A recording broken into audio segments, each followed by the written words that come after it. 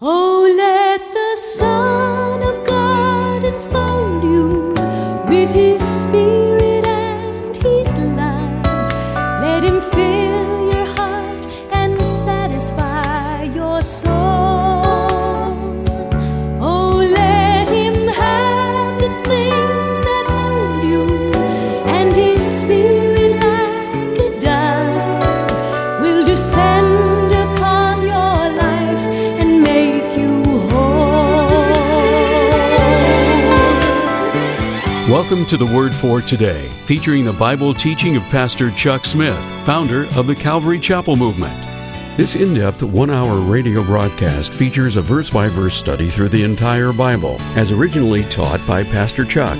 Our study today picks up in the book of Luke, chapter 2, verse 41, as we follow along with today's lesson.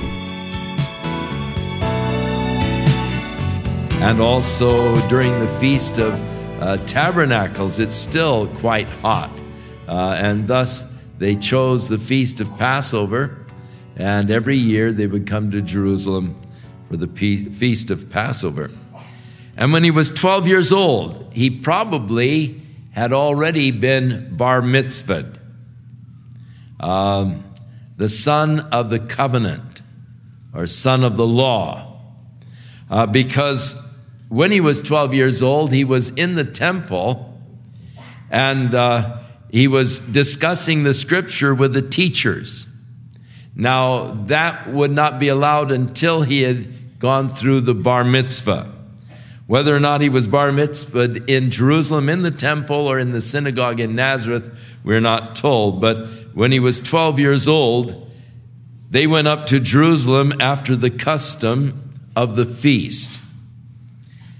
And when they had fulfilled the days, as they returned, the child Jesus tarried behind in Jerusalem, and Joseph and his mother knew not of it. Now, some think that that's quite strange. How is it that, he could stay back in Jerusalem and they not know it?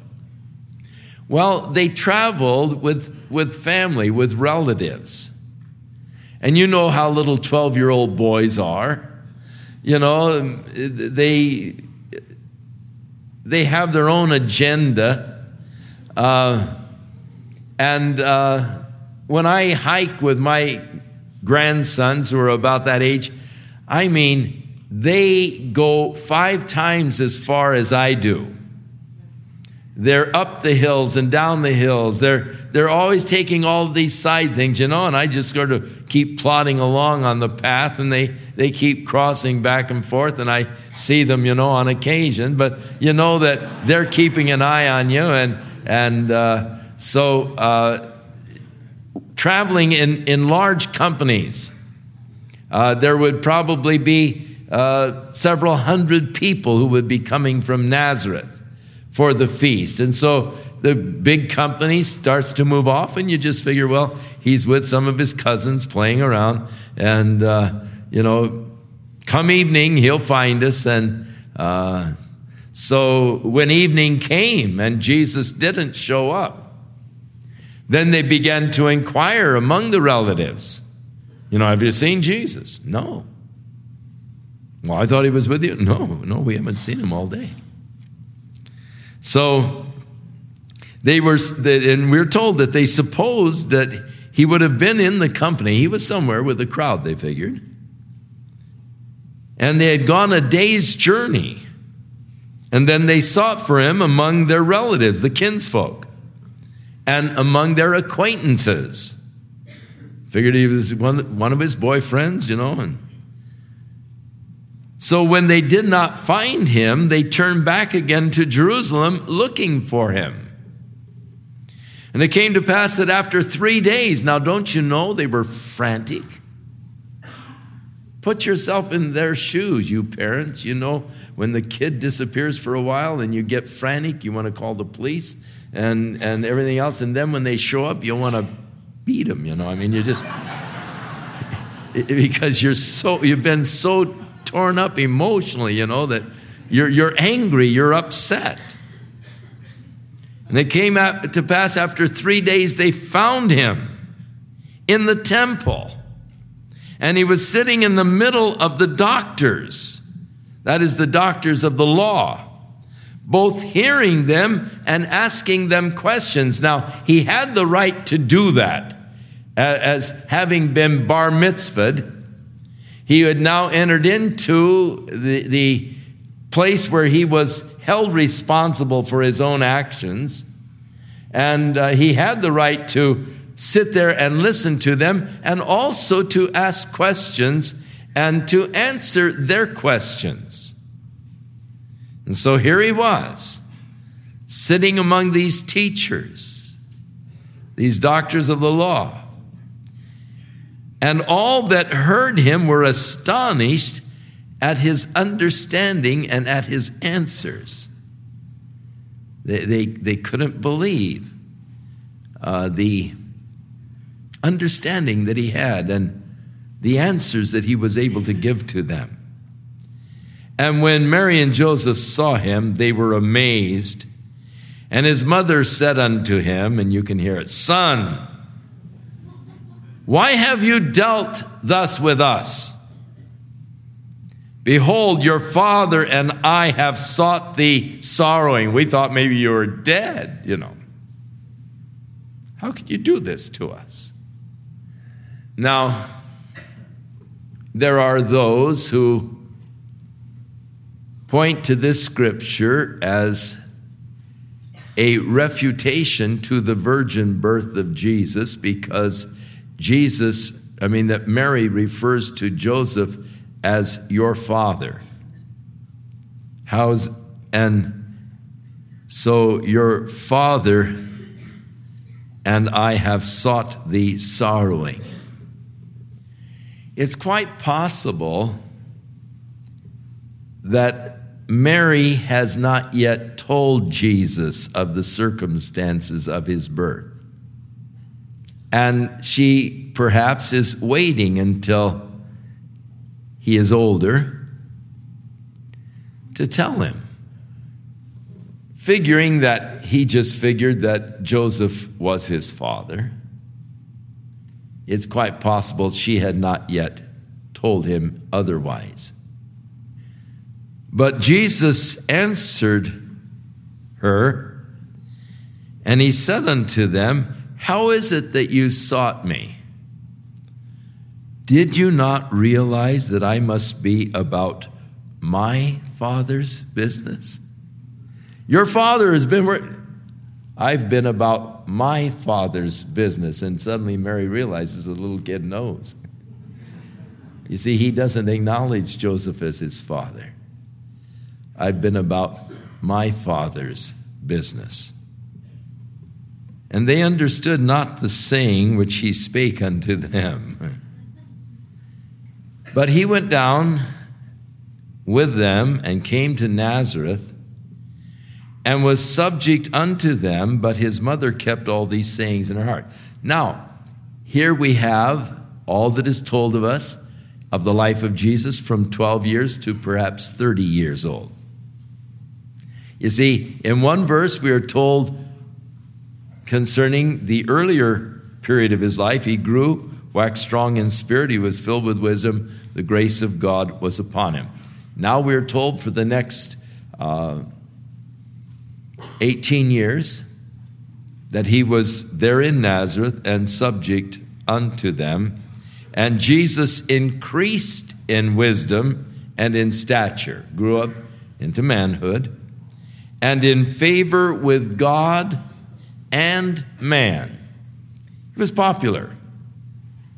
He had become very popular. And he had the favor of God and man. So that sums up an 18-year span of his life. Now, when we see him again, it'll be some 18 years later as he begins his public ministry as we get into the 3rd chapter of the book of Luke.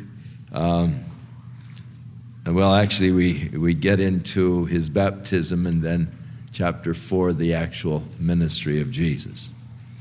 Now in chapter 3, you're going to get a lot of names that you're going to have difficulty with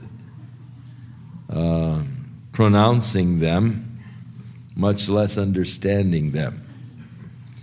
As we have here in chapter 3, the genealogy of Jesus back to Adam. Very interesting. The genealogy that carries us from Mary back to Adam. It is interesting to note the contrast in the genealogy of Luke with the genealogy of Matthew. Because though they both go back to David, they come from a different line. Joseph's genealogy from David passes through Solomon and comes from a different family line than that of Mary's. Mary, when you get to David, you have the son of David, Nathan, and her genealogy follows from the son Nathan. And it is quite significant that we have the two genealogies and that we notice the difference in the family line from David onto Christ, because it's very significant to other biblical prophecies. And as we get into the 3rd chapter and we look at the genealogy, we will point these things out for you. Let's turn in our Bibles to Luke chapter 3 as we continue our journey through the New Testament and through the entire Bible. Now, Luke gives to us 6 dating factors for the beginning of the ministry of John the Baptist. He tells us, first of all, that it was in the 15th year of the reign of Tiberius Caesar. Now, we mentioned this morning that Tiberius Caesar was described as cruel. He was described as licentious. He was an evil man, and he began to reign in the year 14 A.D.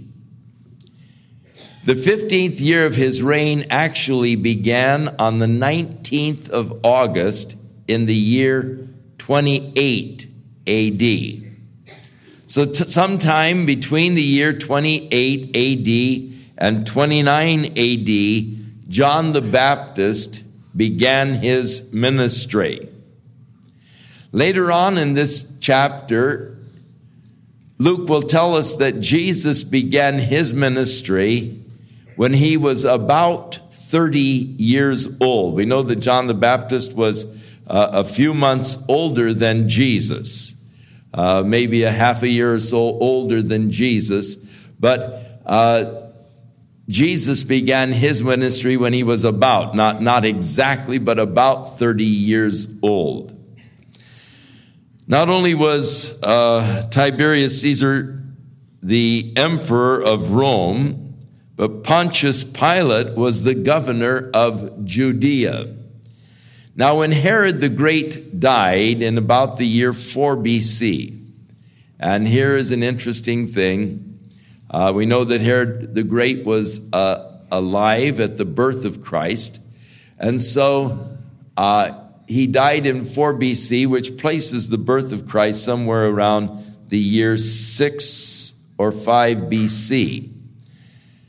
When they established the calendar, the man who was given the commission to establish the calendar in working out the dates, it used to be that the Roman calendar was dated with the beginning of Rome.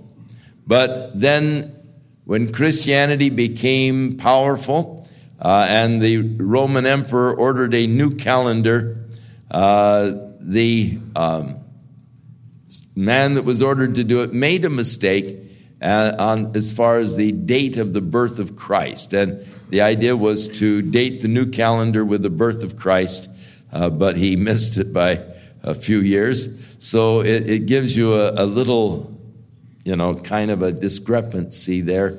But it isn't a biblical discrepancy. It's one of man, and that's very common. So Pontius Pilate was the governor of Judea. When Herod the Great died, his kingdom was divided to his 3 sons. The Philippi had the northernmost part of the kingdom, Syria, and in the upper areas of the Galilee. He built Caesarea Philippi, which is right in the base of Mount Hermon, just up the north of the country, headwaters of the Jordan River.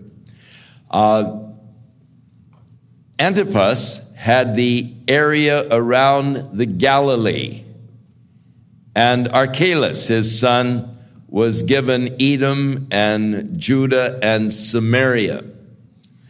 But Archelaus was such a evil kind of a ruler that the Jews petitioned Rome, and he was deposed. And the Roman government sent Pontius Pilate to be the governor over Judea in the place of Archelaus. And he governed in Judea from 25, 26 AD to 37 AD. Now, it is interesting that in secular history for a long time, they found no account of Pontius Pilate.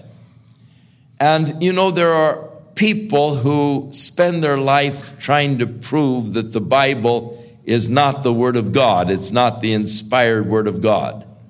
And so they'll jump on every little thing to try and prove that there is some discrepancy, some error, in order that they might disprove the inspiration of the Scriptures.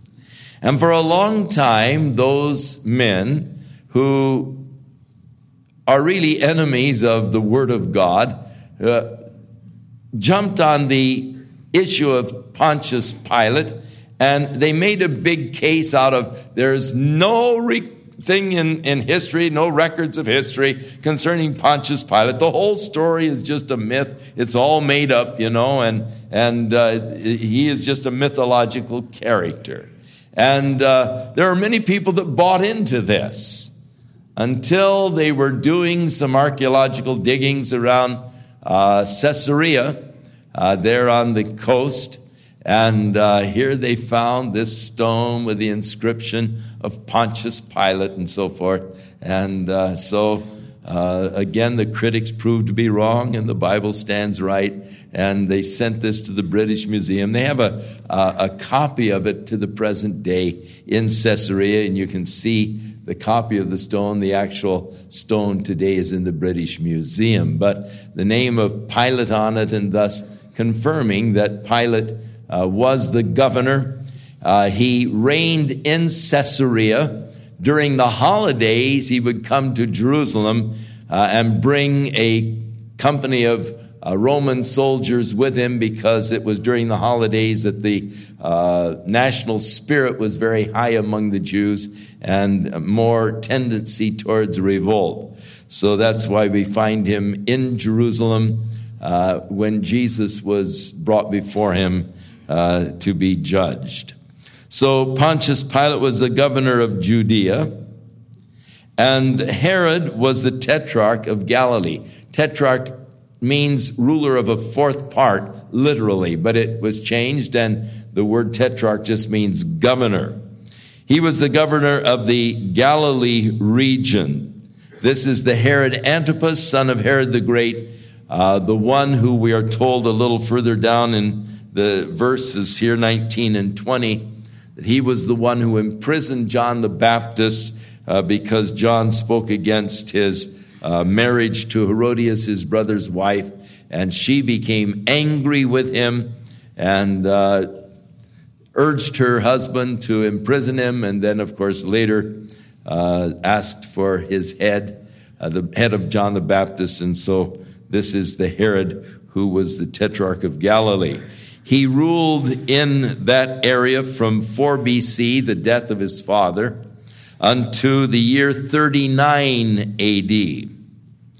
His brother Philip, we are told, was the governor over Iturea, the northern portion up into Syria. He reigned from 4 BC to 33 AD. As far as Lysanias, we don't really know much about Lysanias, who was the Tetrarch of Abilene. But we are told that Annas and Caiaphas were the high priests. Now, here's an interesting situation in history where you had two high priests. Actually, Annas was the older. He began his high priesthood at the year 7 AD, and he was the high priest until 14 AD. But he angered the Roman government. And so the Roman government replaced him with one of his sons after another. And there were actually 4 of his sons who for a time were appointed by the Roman government as high priests, but all 4 of them sort of came into ill repute under Rome. And so finally his son-in-law, Caiaphas, was a collaborator with Rome, and so he was finally appointed by the Roman government as the high priest. He was a political appointee of Rome, and as such, not really recognized by the Jewish people. But they did recognize Annas. And so Annas was in the minds of the Jews still the high priest, though the actual office was being fulfilled by Caiaphas, the Roman appointee. But the very fact that Rome had a part of it made the Jews angry, and they really didn't recognize Caiaphas as their high priest, but they recognized Annas, and thus he was still sort of the man, the power behind the office, and thus you have an unusual situation where there were 2 high priests at the same time. And so it was at this time in history, around the year 28-29 AD, that we read that the word of God came unto John, the son of Zacharias, in the wilderness. The word unto is translated from the Greek word hepi, which is literally came upon him. There was an anointing of God that came upon his life. Now, his parents, who were very old when he was born, probably died very early. I mean, he was probably quite young when they died. And he probably, when he was about 20 years old, moved to the wilderness to just sort of wait upon God. You see, at 20 years, he should have began his priestly ministry. He was the son of a priest, and thus at 20 years, they began their duties as priest. But instead of going to the temple and doing the priestly duties, he went to the wilderness and was there probably for about 12 years as he was just waiting upon the Lord, opening his heart unto God. And the word of God, we read, came upon John, the son of Zacharias, there in the wilderness. And he came unto the country round about Jordan. So down by the Jordan River, not very far from Jericho, he began his public ministry as he was preaching the baptism of repentance for the remission of sins. Now, baptism was a Jewish rite. When you proselyted into the Jewish faith, you were baptized into the Jewish faith, and it signified your becoming now a Jew. The old identity is dead. You now become a Jew through baptism. John was preaching that baptism was for the repentance of sins and coming now a new life in the Spirit, as you would now be cleansed through your sins, through repentance and through baptism. So it was called the baptism of repentance. It means a changed life, much as it does in the Christian realm, where it is the burying of the old life of the flesh and the beginning of the new life of the Spirit. It's a change, and it signifies a changed life. The old life is dead. It's buried. There's now a new life that we intend to live, a new life after the Spirit. So he was preaching the baptism of repentance for the remission of sins. And Luke says, as it is written in the book of the words of Isaiah the prophet, saying, the voice of one crying in the wilderness, prepare ye the way of the Lord, make his paths straight. Every valley shall be filled, every mountain and hill shall be brought low, and the crooked shall be made straight, and the rough ways shall be made smooth. When a king was to visit a part of his realm or domain, the couriers would be sent out in advance to prepare the way for the king. The people would be commanded to repair the roads, straighten out the crooked places, fill in the ditches, the holes, chuck holes, to level out the steep areas and to smooth out the rough places, in order that the king might be able to travel in ease and in comfort through the area. You don't want the king being jostled around. So smooth things out, straighten out the crooked paths, and fill in the valleys and bring down the steep areas, that they might prepare the way for the king.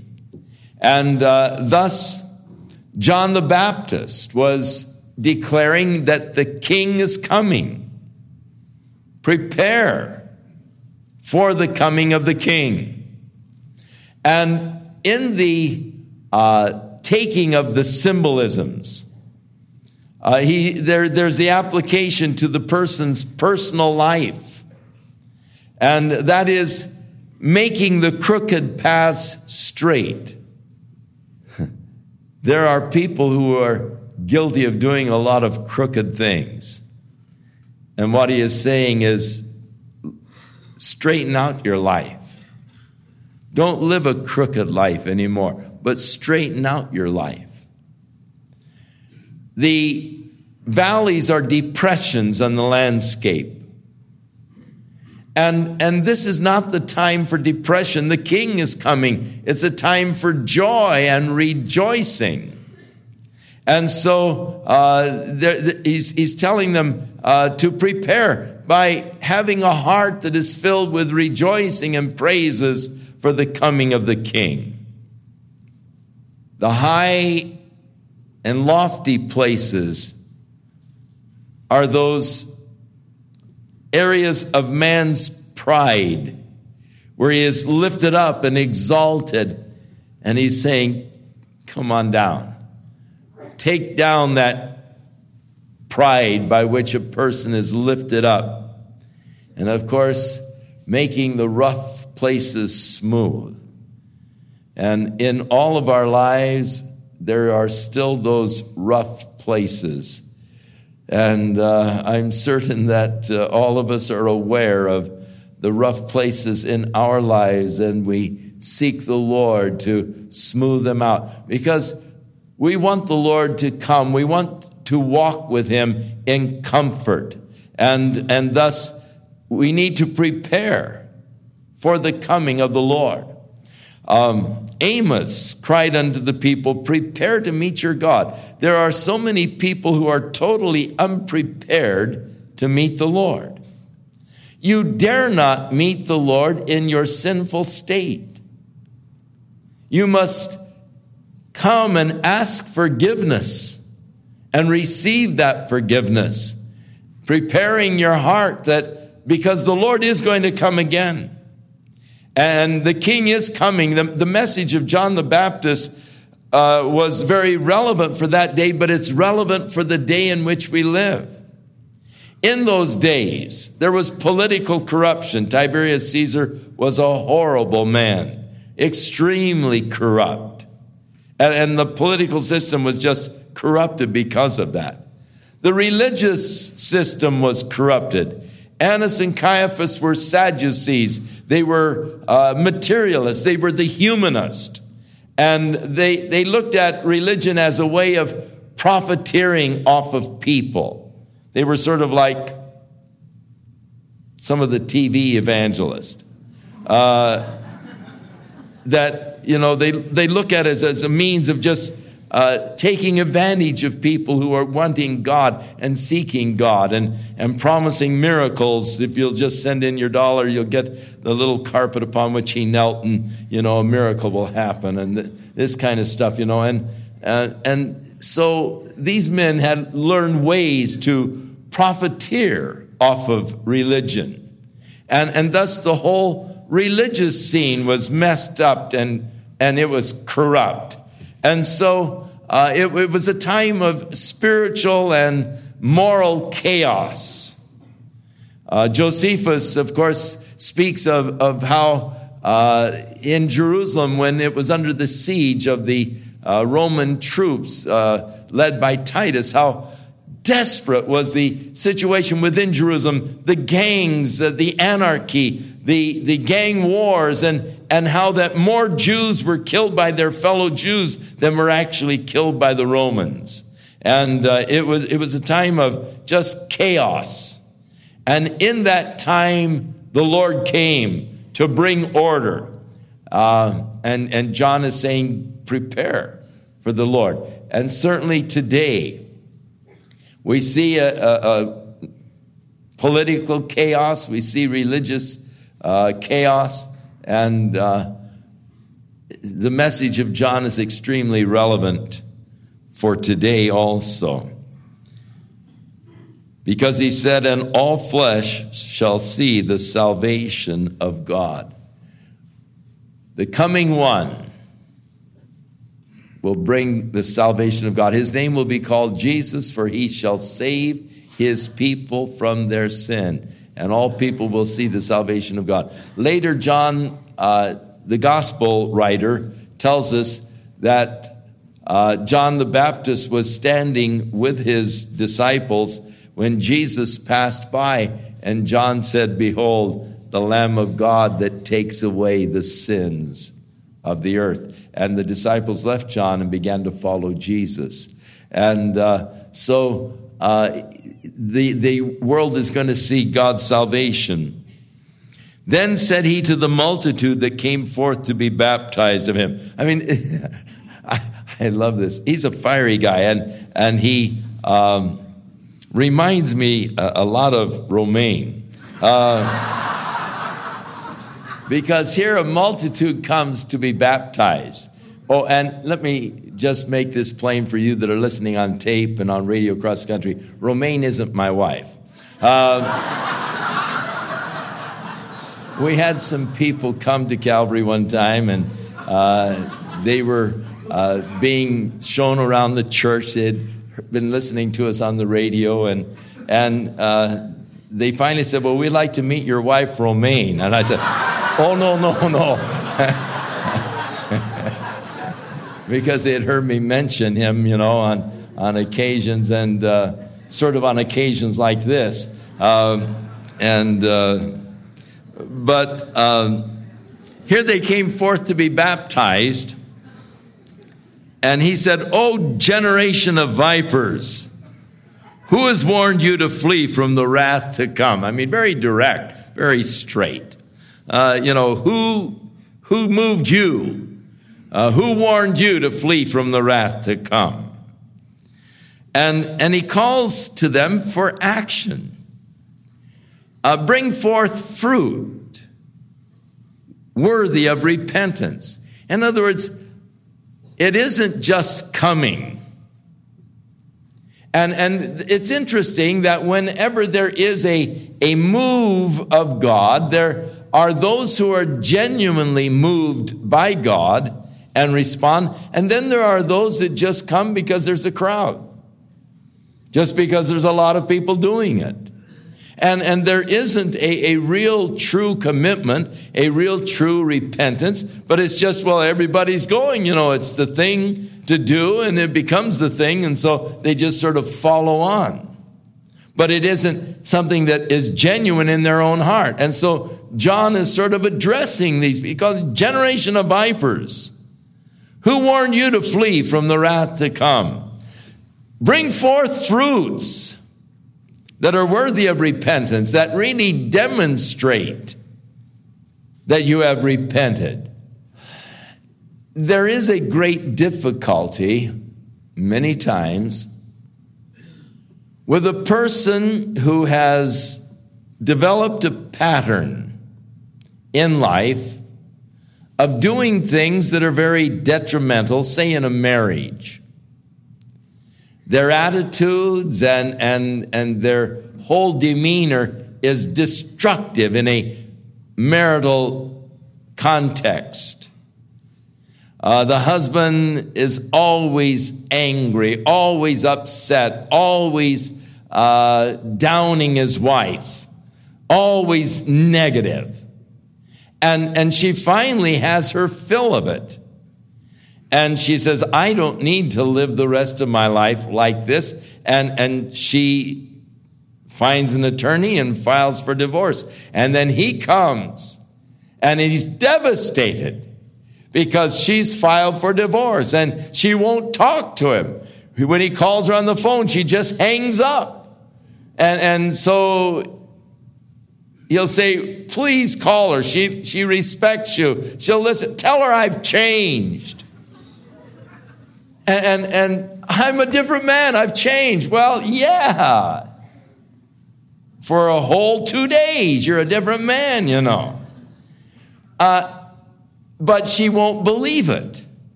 You see, what they want to see is some fruit of the change. And that's basically what John was saying. Let's see some evidence that proves that changes have actually been made. And that takes sometimes a period of time. You see, if you've been a long time, years in a particular kind of a bent, it's awfully hard to believe that you have changed. Now, I do believe that you can change. I believe that that's what the gospel is all about. I believe that there can be an immediate, drastic change in a person's life through the entering of Jesus Christ. That's what salvation in the gospel is all about. And I have seen these dramatic changes that do take place when a person truly accepts the Lord.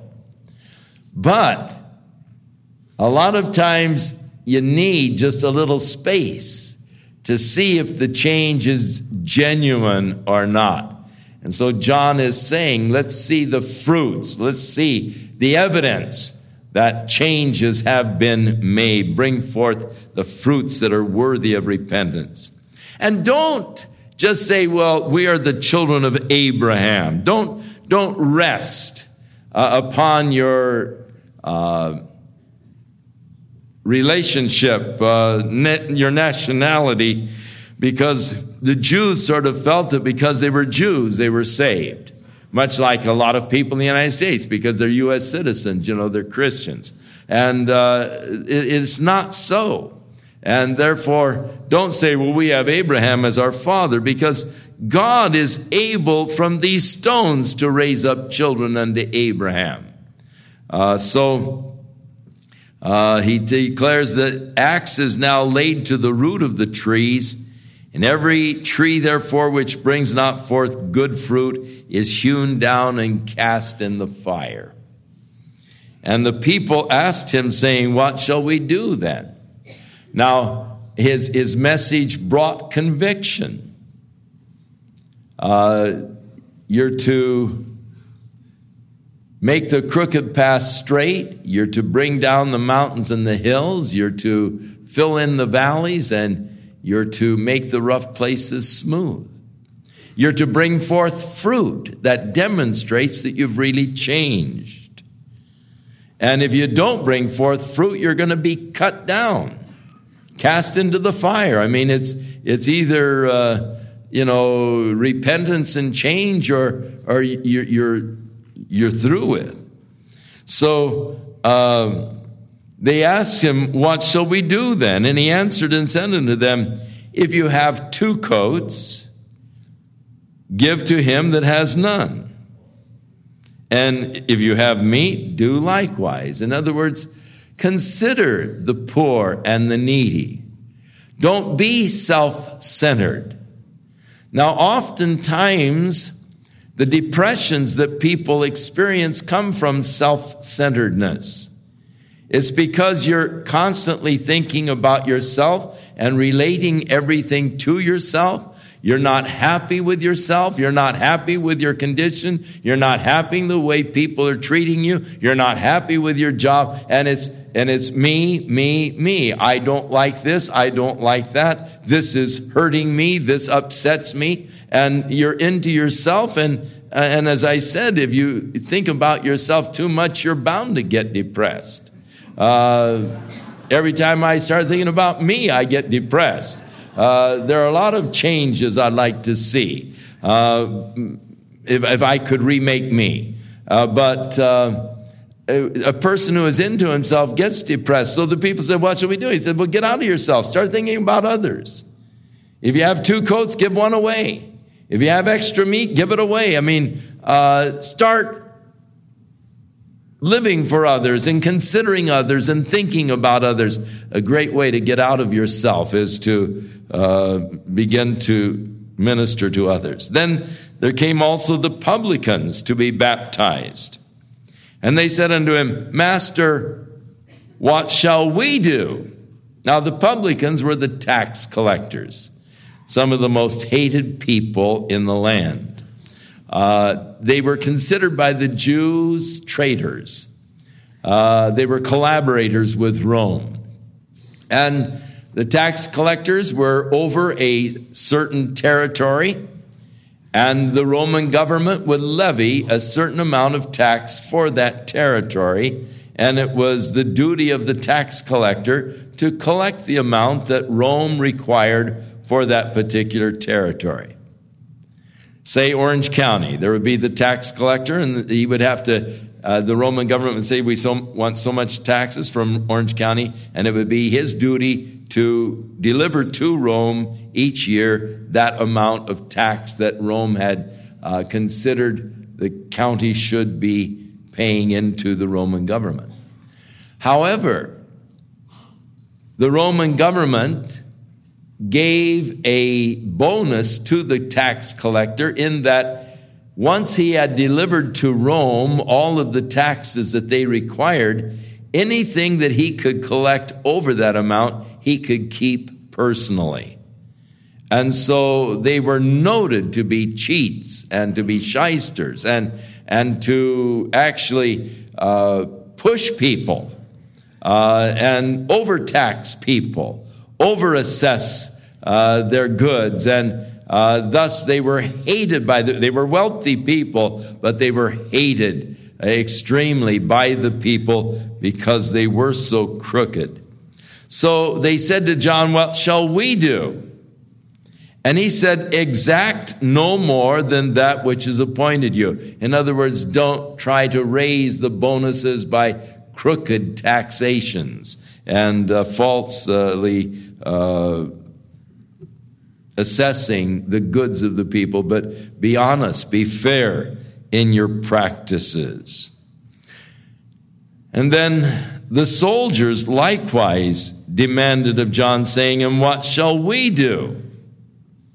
He's asking, bring forth fruit. All right, what shall we do? Well, the fruit of the change is thinking about others, giving to others. The fruit of the change is not cheating people anymore. And to the soldiers, do violence to no man, neither accuse any falsely, and be content with your wages. You've been given authority. And authority so often lifts a person. You become arrogant with authority. You've got the power, and you're going to exercise and show people that you have the authority and power. And government to me is a pain because you give some of these people a little power, and they just make life miserable for everybody else. Have you gone to try and get a building permit lately?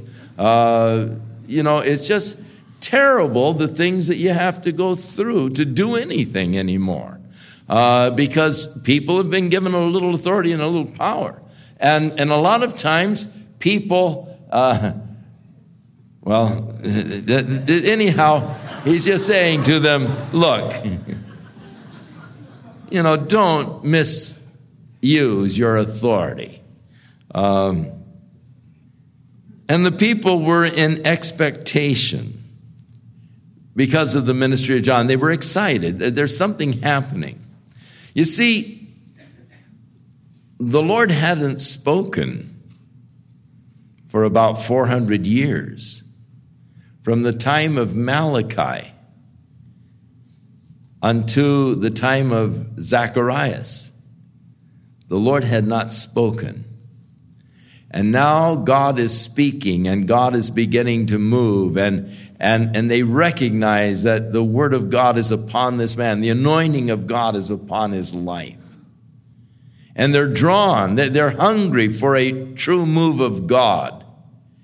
And they're drawn down there to the Jordan River, where this fellow who is not polished, he's not wearing a suit, a three-piece suit, and he doesn't have white shoes. I mean, this guy he's rugged, he's rough, he's a very ruddy individual coming out of the desert, eating locusts and wild honey, and yet there's something there that is attracting the people, and he's very direct, very straight, calling them to repent, baptizing people, and there's a move that is taking place, and the people are in a spirit of expectancy.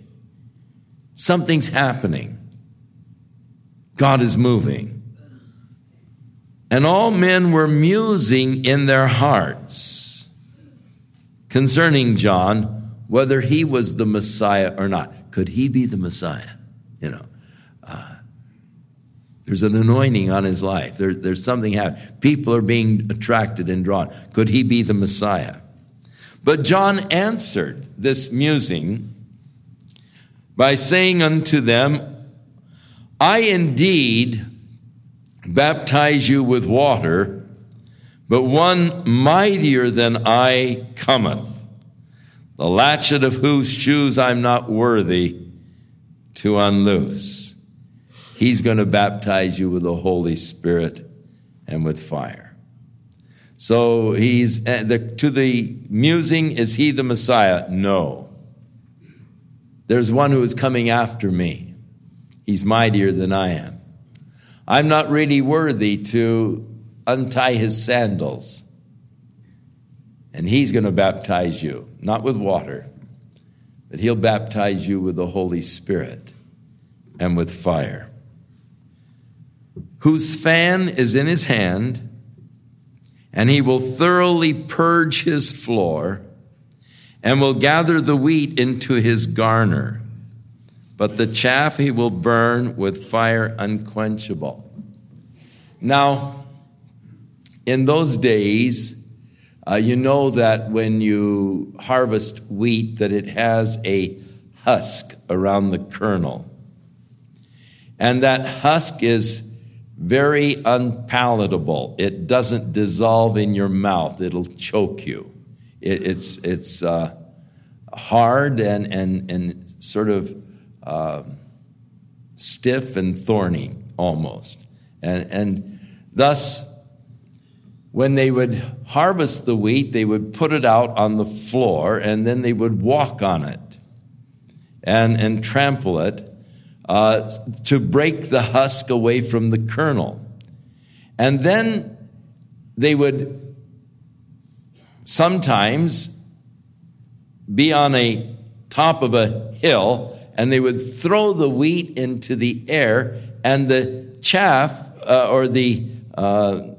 this husk is light, and the wind would blow it away, and just the wheat would fall back down on the floor. Or if they didn't have a windy place, they would take a fan and they would fan the wheat and blow the chaff off with the fan, and thus just the wheat would be left. And so the idea was the separation of the chaff from the wheat. The chaff, which was worthless and was burned. To get rid of it, they'd just burn the chaff. But the wheat was what they were really interested in.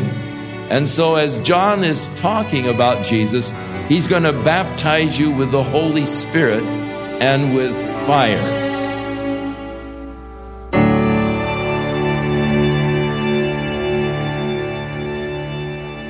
We'll return with more of our in-depth study in the book of Luke in our next broadcast, as Pastor Chuck focuses his attention on baptism in fire, and we do hope you'll make plans to join us.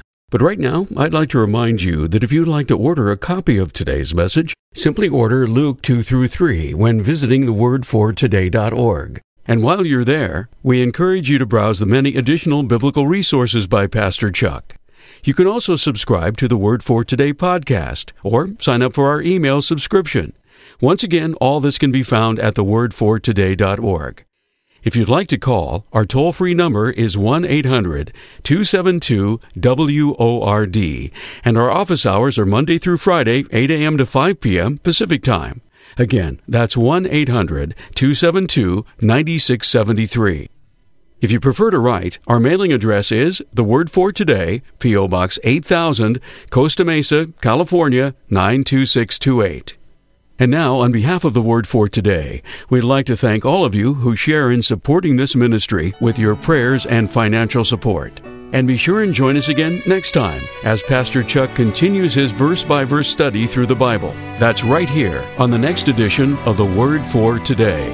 And now, once again, here's Pastor Chuck.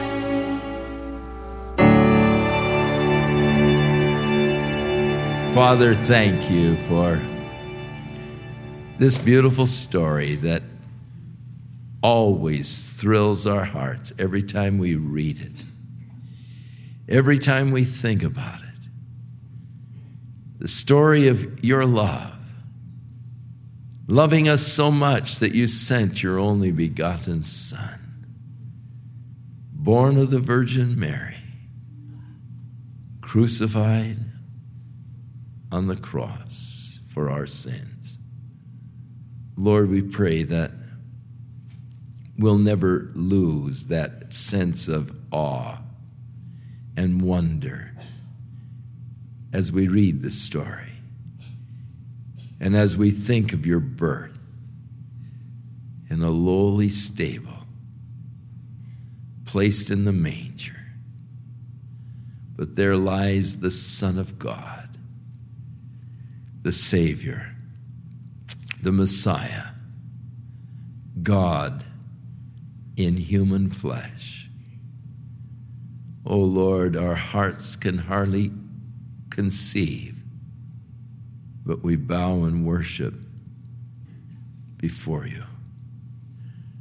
Help us, Lord, that as we go out and we live in this world, that we might share, as did the shepherds, the things which we have seen and heard, of the glory of God and the fulfillment of His promises. In Jesus' name we pray.